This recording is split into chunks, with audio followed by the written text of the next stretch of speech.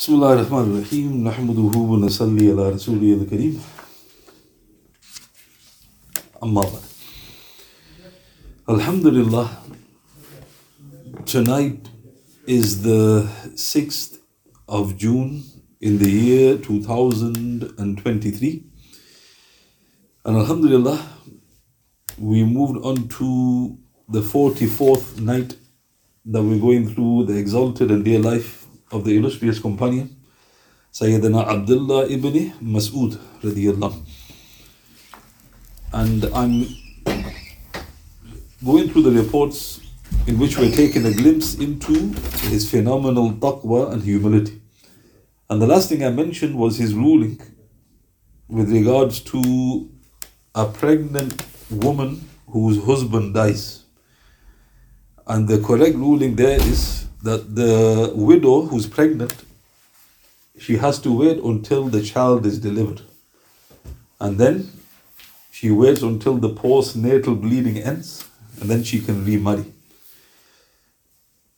I should have also mentioned that this does not necessarily mean that the time is always shorter than 4 months and 10 days.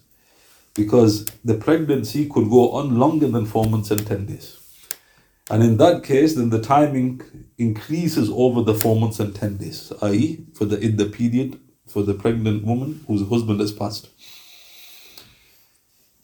In continuation, however, if on the rare occasions in which Sayyidina Abdullah Ibn Masood radiyallahu anhu did err, he would thereupon immediately, without hesitation and all humility, retract his verdict.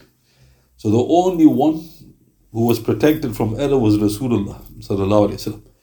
So no matter how great the companions were, they're human. And to err is human, as they say. But when this great man realized he'd made an error, without any pride and with all humility, he would retract his verdict. For instance, Imam Malik rahmatullah alayh in his Muwatta number 1132, Imam Malik rahmatullah alayh, he related this from more than one narrator. Sayyidina Abdullah Ibn Masood radiyallahu, he was asked about the religious verdict whilst he was in Kufa as to marrying a woman after her daughter, if she, i.e. the daughter, had not been touched, i.e. sexually. He gave permission to do so. So what was the question? The question was that a man has got married, but he hasn't had any sexual intimacy with the woman he's married. And after he divorces, can he marry the daughter of the woman who's passed? So Ibn Masood radiyallahu anhu said, yes. Then, having reached Al-Madinah, Sayyidina Abdullah Ibn Masood radiyallahu anhu was told something contrary to this, as conditions are only set for the stepmothers, i.e. not the women's biological mothers. Upon this, Abdullah Ibn Masood radiyallahu anhu immediately returned to Al-Kufa. He did not enter his home until he had come to the man to whom he had given the religious verdict and commanded him to part with his wife. Subhanallah. So what happened? He gave the ruling in Kufa, in Iraq, and when he traveled to Al-Madinah, he was given knowledge that this was not correct. This was only in reference to stepmothers, not biological mothers. So now think about that. He's sinless. Obviously he'll get a reward, like the famous hadith mentions. If a judge strives and comes to an incorrect ruling, he gets one reward. He had so much taqwa, he couldn't rest in Al-Madinah. He immediately goes back to Kufa, finds that man, he goes, divorce your wife. Meaning, I made a mistake. Who did he hear this from? The one from whom he heard contrary was the noble companion Zayd ibn Thabit radiyallahu.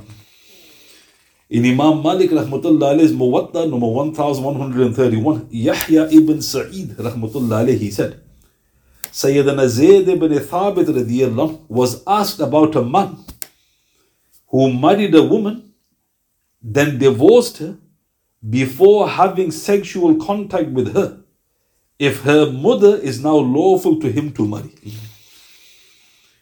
Zayd ibn Thabit radiyallahu anhu said, no.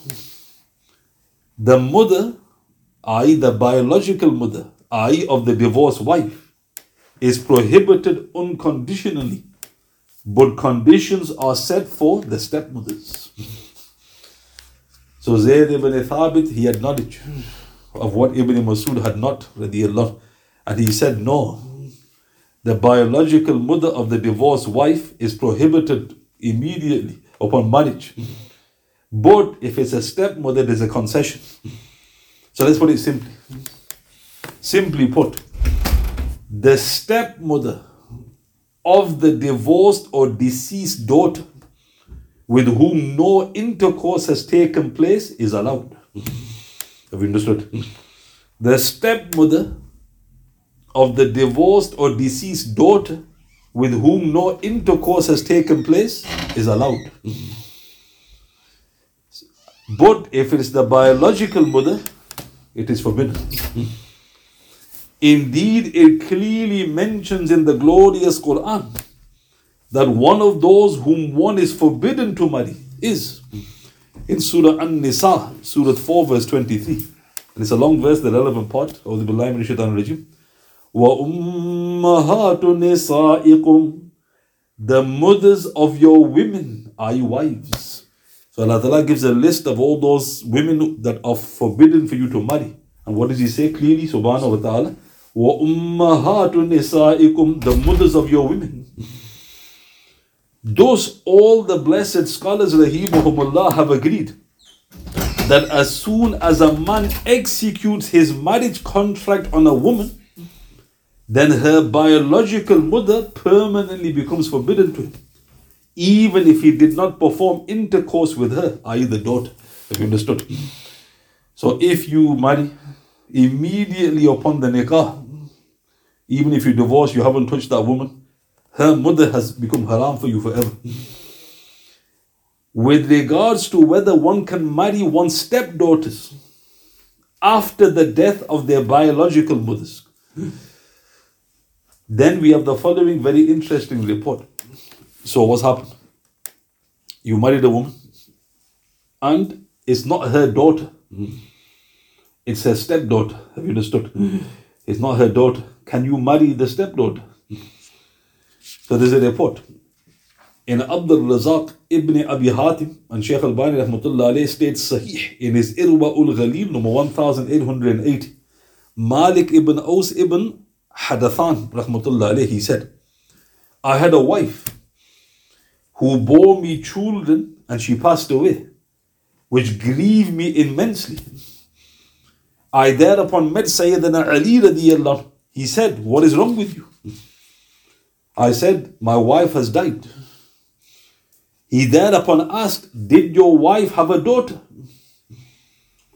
I replied, yes, she resides in Taif. He asked, was she ever in your custody? I.e. when you had married her mother, was she ever living with you?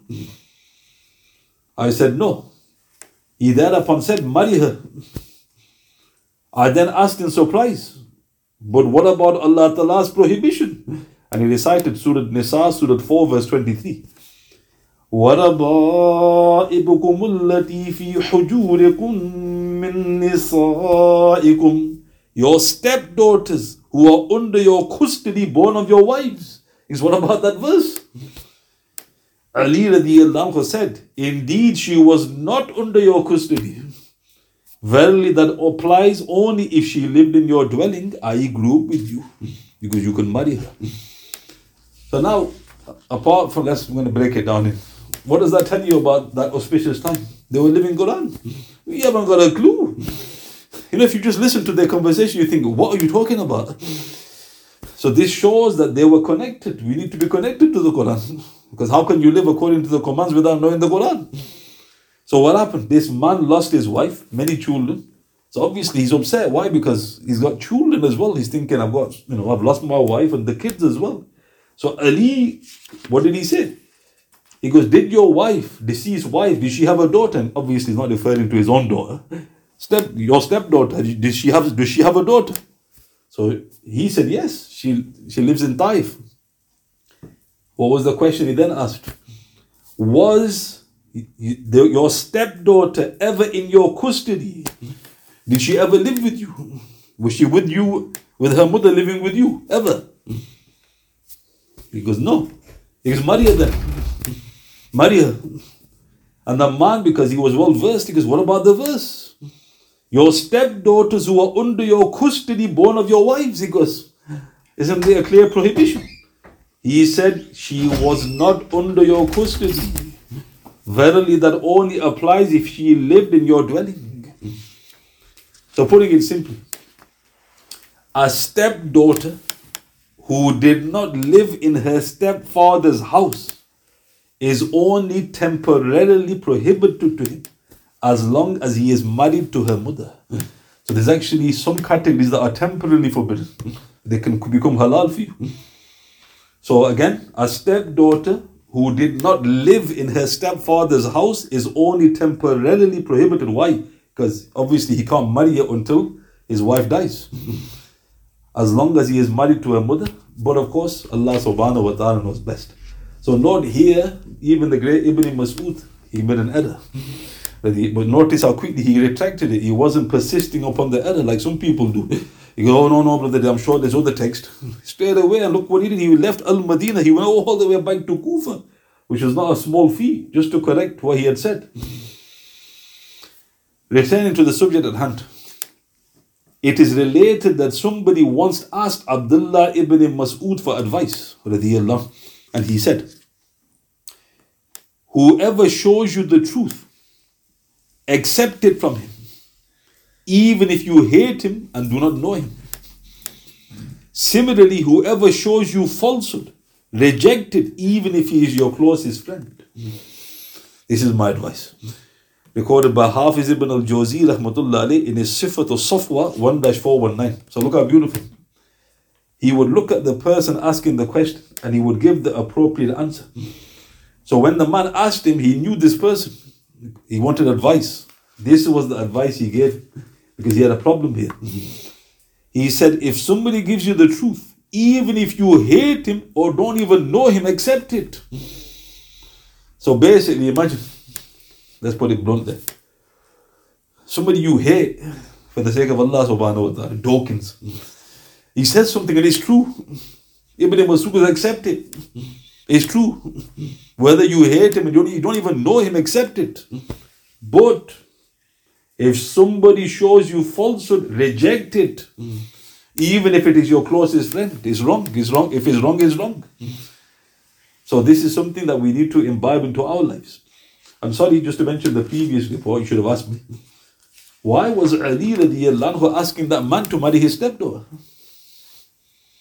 You should have asked me if you were listening. Well, if you think about it, it's very... Well, did he have children, didn't he? Yes. He needed a mother figure to look after them. Very good. Any other reason? Said he was missing his wife, so she resembled his wife. There you go. So obviously the daughter will resemble the mother. Now look how strange that is. If you think about it without looking at the Sharia, can I marry the daughter of my deceased wife? It's not your daughter, is it? Right? So again, note, it's not what you logically think sometimes. That Allah has given, certain rulings here. So again, I should have mentioned that.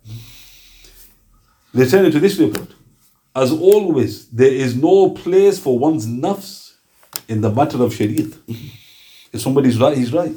If he's wrong, he's wrong. Doesn't matter whether you love him, he's wrong. What did Hafiz ibn Qayyim say? Rahmatullah alayh. He said, we love our Shaykh Ibn Taymiyyah, Rahmatullah alayh, but we love the truth more. Why did he say that? Because he's imbibing what Ibn Masood is saying. He goes, if somebody's wrong, it doesn't matter if he's your Shaykh, he's wrong. But be honest, how many murids have that quality? You say something about the Shaykh, you're not disrespecting the Shaykh. You say, look, we're all human. He might be a slip of the tongue, but he said this, and that's not right. And look how they react. No, you can't say that. And then you say, look, brother, you're getting, this is not part of the deen. Truth is truth. You love your shaykh, but you love the truth more. Thus, Abdullah Ibn Masood, what did he say? Radiyallahu. Whoever has some knowledge, let him speak. Whoever does not have knowledge, let him say, Allah subhanahu wa ta'ala knows best. Because Allah subhanahu wa ta'ala says to his beloved Prophet, sallallahu alayhi wa sallam, Surah Sad, Surah 38, verse 86. A'udhu billahi minash shaitanir rajeem. قُلْ مَا أَسْأَلُكُمْ عَلَيْهِ مِنْ أَجْرٍ وَمَا أَنَا مِنَ الْمُتَقَلِّفِينَ. Say, I, sallallahu alayhi wasallam, do not ask you for any reward for this. And I, sallallahu alayhi wasallam, am not one to invent and add extra things. Subhanallah. This is in Sahih Bukhari, Sahih Muslim, Darimi 1-62, Bayhaqi in his Madkhal number 797, Hafiz ibn Abdul Bar in his Jami Bayan al-Ilm 2-51, Ibn Kathir's Tafsir. So let's break this down. So what did the great Ibn Masood say in this Sahih Hadith? Because if you've got knowledge, speak. Meaning, share the knowledge. If you haven't got knowledge, somebody, goes, then just say Allah Ta'ala knows best. Somebody asks you, I don't know. Allah Ta'ala knows best. Then he quoted a proof. Now what's interesting? What proof did he quote for this? He's a proof. But he says, Allah the Almighty, he says to his Prophet. Now think about that. If anybody could just speak off the cuff, was the Prophet sallallahu alayhi wasallam. But he says, Allah Ta'ala says to his beloved, tell them, I do not ask you for any reward for this. I am not one to invent and add extra things. So what was Ibn Masood really saying? He goes, if Rasulullah couldn't just talk off the cuff, sallallahu alayhi wasallam, what are you doing? And this is why it's important that you don't. Because if Rasulullah was stopped, then who are we? Of course, he was protected. But the fact that Allah Ta'ala has mentioned that in the Quran, because tell them this. Sallallahu alayhi wasallam. In conclusion, it then comes as no wonder to learn that Abdullah ibn Masood radiyallahu, he loved to be away from the masses and their frequent questioning. Now this is very important. To keep away from people, if it's done with the correct intention, is an act of piety. Ibn Masood didn't like to be with people because they turned to him. Rulings, and he didn't like to give rulings. For instance, Adasa Ta'i, rahmatullah alayh, he said, I was once at a place called Saraf when Abdullah ibn Masood came to visit me. So I believe Saraf is where our beloved mother Maymuna is buried. It's a few miles outside of Makkah. So this Tabi'in, because I came there and Ibn Masood came to visit.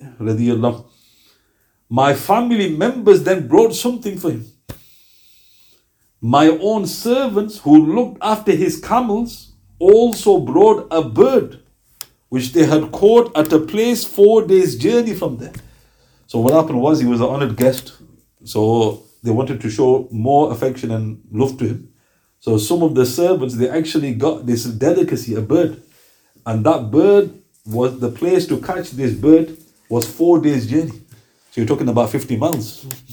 Or maybe more than that. Upon seeing it, Ibn Masood radiyallahu anhu said, from where have you brought this bird for me? So I replied, my servant brought it from a place where a man reaches in 4 days.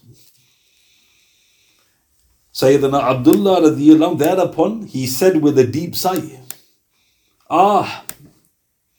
would that I was also there at that place where this bird was caught, so that no one could talk with me, nor could I talk with anyone till I could meet my Lord. Subhanahu wa ta'ala. This is in Tabarani, Al-Haytami in Majma' al-Zawaid, volume 10, page 304, comments upon the chain of narrators, Hayat al-Sahaba, volume 4, page 260 to 1 of the New English translation, Ibn Asakir, Kanzul Umal, volume 2, page 159, related similar. So let's look at this. So they were honoring their guest. The Prophet famously said, sallallahu alayhi wasallam, in Sahih Bukhari, he who believes in Allah subhanahu wa ta'ala on the last day, let him honor his guest. So guests are different. Some are normal laymen, some are ulama. So obviously you show more love and respect to the ulama. If Ibn Masood's your guest, you're gonna put out the royal carpet for him. So they did. So when he asked, where did you get this bird from? So they said, and they didn't want to go, they were asked, so he had to tell, because 4 days journey, my servant got it. Now this is the strange response. Abdullah, what was straight away went through his blessed mind. Radiallahu. He goes, if only I was at that place. Nobody talked to me, no I talked to anybody until I died. Now what is that highlighting? He's highlighting something very important. Where you are alone, you're safe. Nobody book you. Let me ask you a question. Where are the awliyas? So what's the simple response to that? Nobody knows. Nobody knows. So what's the follow-on question? These are the greatest people on the earth. What do you mean nobody? Why don't we know where they are? So that's when you get a bit confused. You go, oh brother, look, I don't know this. So here's one response. You say, oh, the awliyas don't like mixing. They don't want to talk to anybody and they don't want people to talk to them. Why? Because of their taqwa, their fear of Allah subhanahu wa ta'ala. Similarly, Abdullah ibn Abbas, he saw a person, and this person was hurt. You know, you can tell people when they're upset. So he saw him. And he says, are you upset? And he goes, yes. So Abdullah ibn Abbas said, if you don't mix with people, you won't get hurt. This is in Tabarani. So what was he saying to that? What was he saying to that man? He goes, who hurt you? Didn't even ask. Somebody's basically done you over, said a few words, wrong words, this, that. He goes, so what if you didn't mix? You wouldn't have got hurt. So we're our own worst enemies. We just mix. I'll put you on contact. Yeah, another one on contact. Right? I'll put you on as well, brother. Then what happens? Another person can stab you. So this is the way we look at things. Not that you're looking down on this. Why? Because Ibn Masood goes, I don't want to talk to them. Meaning I feel I'm harming them as well. One of the awliyas, rahmatullah alayh, he kept away from the people. This is in Imam Ghazali's Ihya. He goes, why are you keeping away from the people? So he said, I'm a dog. So the person goes, I don't understand. He goes, it's better for me not to mix. I harm people. So look at the purity. He didn't leave thinking I'm a very holy person, I'm on the next level. These bachari don't know left from right. Look how pure the money was. He went, it's better for me not to get mixed with these people. I'm nothing but harm. I'm radioactive. Now let's go back to the awliya. Why are they hidden? See, we don't understand our deen.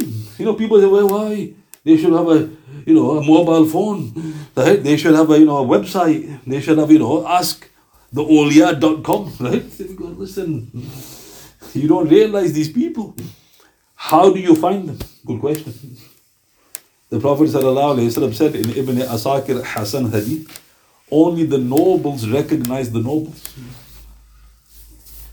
So if you want to find them, you got to go to the most pious people.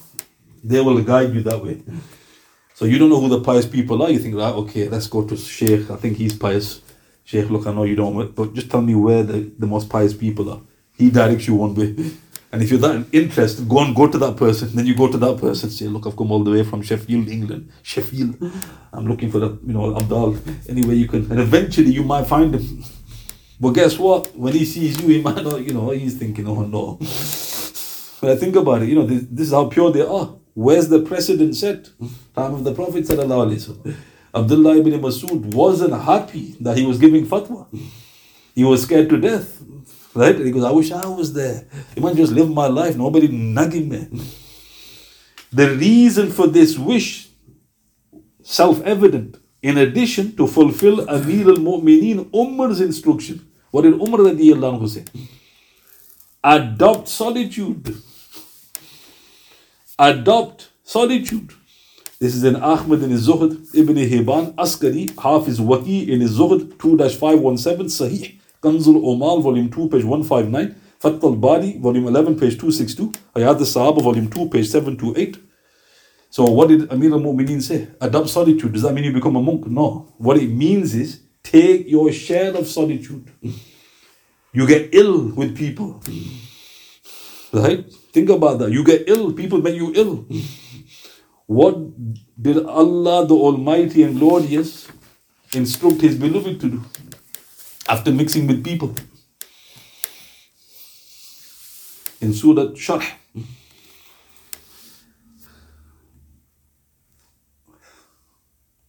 فَإِذَا فَرَغْتَ فَانْصَبْ وَإِلَىٰ رَبِّكَ فَارْغَبْ. When you have finished, i.e. interacting with others, resume your toil and seek your Lord with all eagerness. So what did Allah the Almighty and Glorious instruct His beloved, the most God-fearing creation? Mix with the people. When you've done your duty, retire.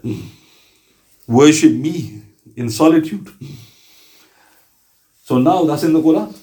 Are we like the dust of the Prophet? No, I'm going to mix. Then what? I'm going to keep on mixing. Because then you're going to do the mix. Right there, you'll end up losing everything. You don't mix with people. Keep away from them. Say, look, there's a time and a place. Brother, I just need my time to myself. I need time to myself. And even people say that, So what does that tell you? People naturally drain you. There's a drain they put upon you. How do you recharge the batteries? You worship. And the worship here, the scholars say, was tahajjud. The Prophet would offer lengthy tahajjuds with Allah subhanahu wa ta'ala to recharge his batteries. Somebody goes, I'm mixing and I'm not doing tahajjud. You're nuclear, brother. So such was just a glimpse into the awesome taqwa of this most exalted man, radiyallahu. And we beg our loving Lord subhanahu wa ta'ala also for such a most treasured state. Amen. So all I mentioned today was again a glimpse into the great piety and taqwa of this exalted man, radiyallahu, and learning a few of the important rulings in the process. Are there any questions you'd like to ask? سبحان الله بحمده سبحانك اللهم بحمدك أشهد أن لا إله إلا أنت أستغفرك وأتوب إليك وأتوب بالله من الشيطان الرجيم سبحان ربك رب العزة عما يصفون وسلام على المرسلين والحمد لله رب العالمين بسم الله الرحمن الرحيم والعصر إن الإنسان لفي خسر الذين آمنوا وعملوا الصالحات والتواصوا بالحق والتواصوا بالصبر صدق الله العظيم.